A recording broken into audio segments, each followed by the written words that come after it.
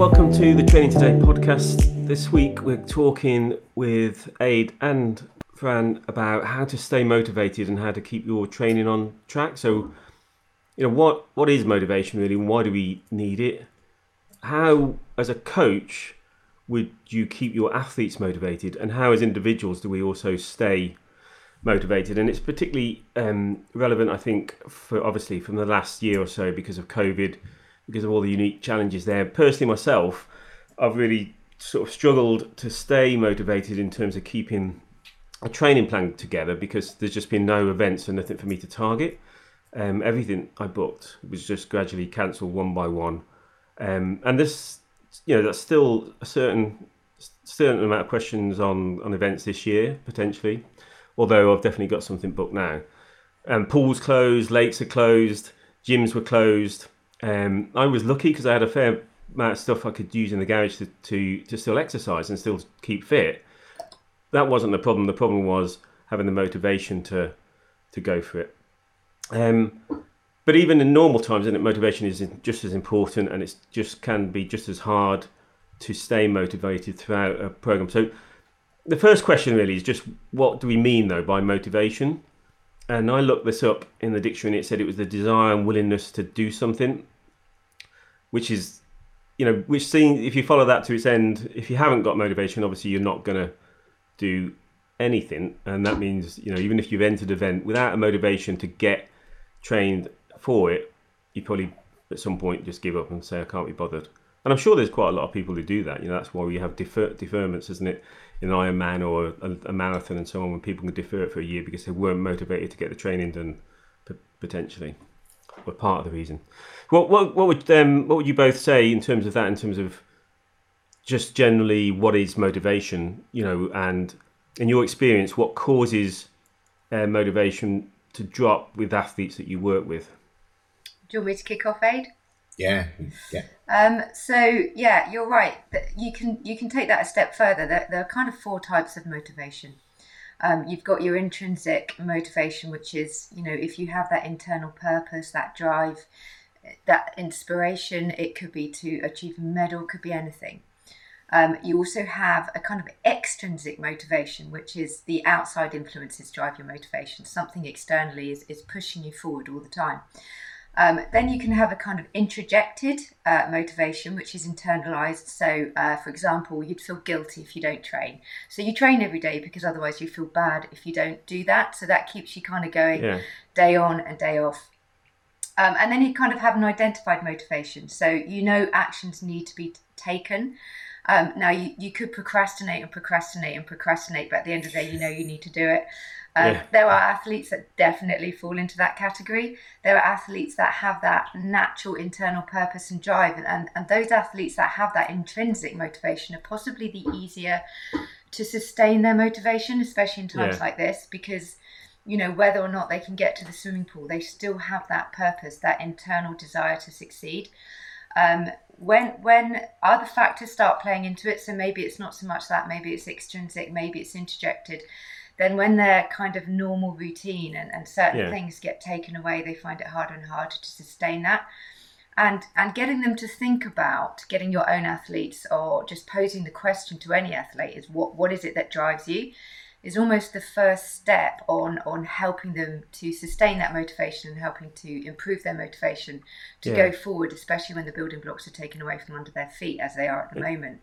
And you were saying a lot of people don't really know that. No, they don't. Don't really think about it. It's not until you pose the question they kind of go, I hadn't really thought about what is driving my motivation. And quite often it's a number of them. So, they do have that internal desire and purpose, but you take the swimming away and that goes out the window. So unless they've got kind of more than one kind of reason, belief for doing it, as soon as routine is disrupted, and it could be because of COVID, it could be because of injury, could be any reason, then if that structure kind of suddenly breaks down, it's very hard to sustain that motivation, and it's easy to become demotivated. I mean, there's also, it just struck me as well, there's also sort of types of motivation in terms of when it happens. There's often you hear people say it's just getting out the door. There's that motivation just to get changed and step out the doors, and that's can be a big barrier, can't it? Because if you don't, and once you do that, a lot of common comment is, yeah, it was great once I got out there, sort of thing. How do you defeat that? I mean, what I've personally done when I've not felt like I wanted to get ready is often said, well, in my mind, I say to myself, I'll do a third, see how I feel, and then then usually just it's fine by then. So you carry on. That's helped me a bit. Yeah. So what you've done there is you're giving yourself little short-term goals and rewards. Yeah. So kind of extrinsic rewards are really, really useful for that. So I'm just going to get to 2K. Actually, I might get to 4K. Now I'm going to get to 6K. That really helps. Music, motivational music, that can really help boost people. Yeah. Positive self-talk, imagery. Yeah. All those kind of things can really help motivate people. Gadgets help me as well. But a new bit of tech, I've got to test that. Absolutely. That's an expensive way of staying motivated. But if I've got a new bit of tech, there's work for me. Yeah.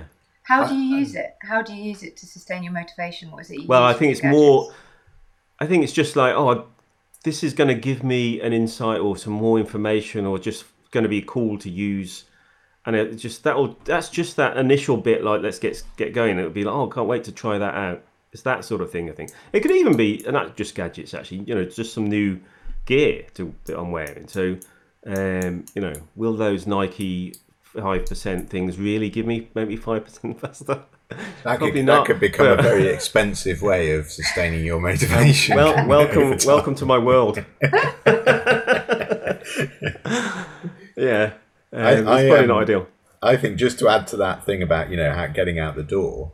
Yeah. I think for some people that it's almost about going back to reflecting on your own practice is thinking about this kind of autopilot mode that you can develop as an athlete, which is you almost don't think about the bigger goal or the bigger thing that you're looking for. You start thinking just about the process and what you're trying to achieve. And I really like I think it was Chrissy Wellington in her book spoke about coming onto the marathon at Kona, and actually the most defeating thing, I think it was one of the times, or the time when she came onto the marathon not in the lead or not close to the lead. And one of the most defeating things about that is this idea of thinking I've got 26 point whatever it is miles to run, and actually breaking it down into these really small bits of, let's run to the next lamppost, let's run to the next table, let's run to this, and being able to focus just on that. And I think that applies in this scenario as well, because if you can break it down into tiny bits, just one thing to focus on, process, that's what your goal is. And it's almost like having the structured plan as well, isn't it? Because you throw away the bigger thought. If you've got less thoughts around what you're doing because somebody else has planned it, or it's been planned for you, or you're just thinking on something small, it's easier to think you can achieve it. So I think, like with structured plan, in a way, when you've got that and you know what you're going to do today, and you just go and do it without any thought, really, you just enjoy doing it. That's different from trying to be motivated yourself without a plan to think, what am I going to do today? How am I going to achieve my long-term goal in some way? So it gives you a little micro steps, doesn't it? So each session is a micro step and an achievable micro step. And this thing about executing that session to the purpose of the session is really key, because that makes you feel good. And and that's a positive reaffirmation of what you're actually trying to achieve. So that, definitely, I think that's a really good point. I mean, without mentioning names, have you got any examples of athletes who've struggled with motivation and you've managed to find a way through, or the opposite? Well, it's interesting. We've kind of had both. So we have athletes who to sustain their motivation have very much gone down the virtual racing, right? And have used those as set targets, and have identified within themselves that without that they would lose their motivation. So they need that as a target to drive their motivation, to drive themselves out the door, as it were. So have used those as goals. But then we have, other athletes who actually that if you got them to sign up to do one of those, that it would almost demotivate them. Yeah. Because they need the environment, they need the atmosphere of proper racing to actually get that extra edge. Yeah. So it would be the wrong thing to do for them.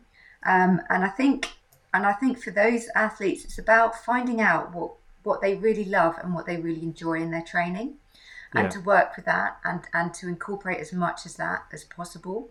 You know, and as Aid said, it's about the process. What other impacts, you know, and what other areas can we focus on with those athletes to help them, you know, get to that final point, get them out the door. And it could be, are they getting enough sleep? It could be to do with nutrition. It could be absolutely anything. And a lot of it is about communication. It's just about talking to them. How are you doing? Are you going to be able to do that set?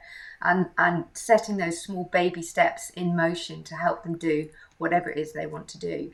And also constantly reminding them about what they can control rather than thinking about and focusing on what they can't control, because so many are thinking, I can't do this, I can't do that, I can't go swimming, you know, and they forget what they still can do. So it's trying to shift the negatives into the positives. Yeah, and I was thinking just Chris Hoy. Yeah, right. Yeah, I saw Chris Hoy talk once about his. I think it might have been his first Olympics or his first World Championship, and it was very much. He was talking about is it Steve Peters, the sports psychologist? Could be. He wrote. Have you seen that? Is it him? Who wrote I can't remember. Anyway, he was talking about this. They employed a sports psychologist to help with motivation, to help with dealing with like the big race events, and he'd come up to him and said, you know, how would you feel?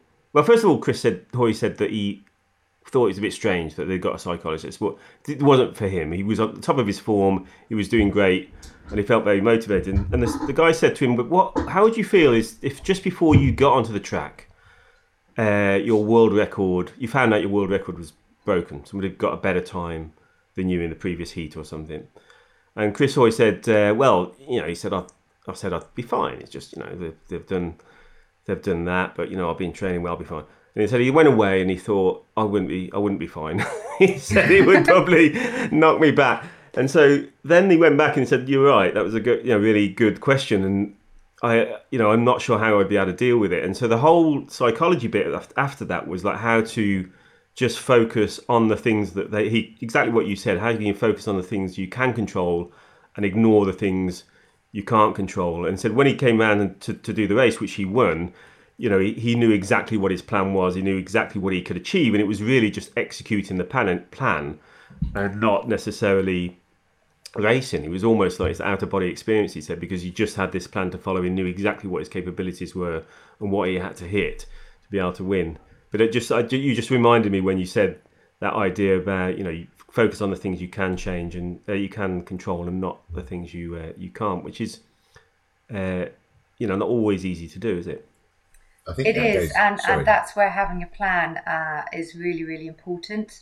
You know, and your example there is a brilliant example. You know, when it actually does come to racing, you know, it's so easy for that little negative talk on one shoulder to go, oh, well, you know, this isn't going well, that isn't going well, that person's running faster than you or whatever. But if you go into it, as you said, with a plan, so you don't even think about it, you just think about the plan. Right, I've got to that point, I need to do this now. I've got to that point, I need to do this then. And you were just totally focused on you. Nobody else, just you. That will be when you race the best. Absolutely. Yeah. And the other point I was going to... I was just going to say that also applies to a training plan. So the key thing is that you know that all sessions have a purpose. And one of the things that people fall into the trap of if they don't follow some sort of structure in their training is everything becomes a one level exercise regime. And actually, if you're able to get your motivation into a position where you're thinking every single session has a purpose and the execution of that session is the success. So if you execute a very easy run, keeping your heart rate below zone 2, then that's just as successful as when you make some new 1K PBs in a threshold set. So you know that's that's important. That purpose thing is so important, I think. Yeah. And then the other thing I was just thinking about was just understanding your condition and your capability, isn't it? So, which sort of brings us to the app a little bit, but you can be demotivated if you don't understand why you're not performing well. Would that be a reasonable thing to say, do you think? So, you go out and you think, oh, that session was terrible, but you're not looking at the fact that you haven't, hydrated properly, and you were out last night or something. I mean, I do see this, I go running with my daughter who occasionally, and my son and friends who aren't necessarily going towards events, and they will say, I don't know what was up with me today, and I say, well, what did you do last night? Well, yeah, we went out for a few beers and a curry and had a late night. Maybe not as obvious, but that's people don't necessarily make that connection, and certainly with hydration, absolutely not. I mean, actually, I did a marathon with Becky, or was it the half marathon? We did the Reading half marathon. Oh no, it wasn't. No, it was the Wales marathon, which was the first marathon she did. You know the one in Tenby, which is pretty hilly, right? And and that was the third day of my first time I completed the long course weekend, which is the Ironman over 3 days.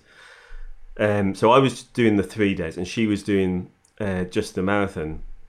But she did very, very, very. I mean, she was 21, I think, at the time. She did very little training. She'd done a few 5Ks basically, and was like, oh, I don't know why I'm struggling. And so it was one was the training, but two, also she'd been out on the Wednesday before, and it was the end of a sort of.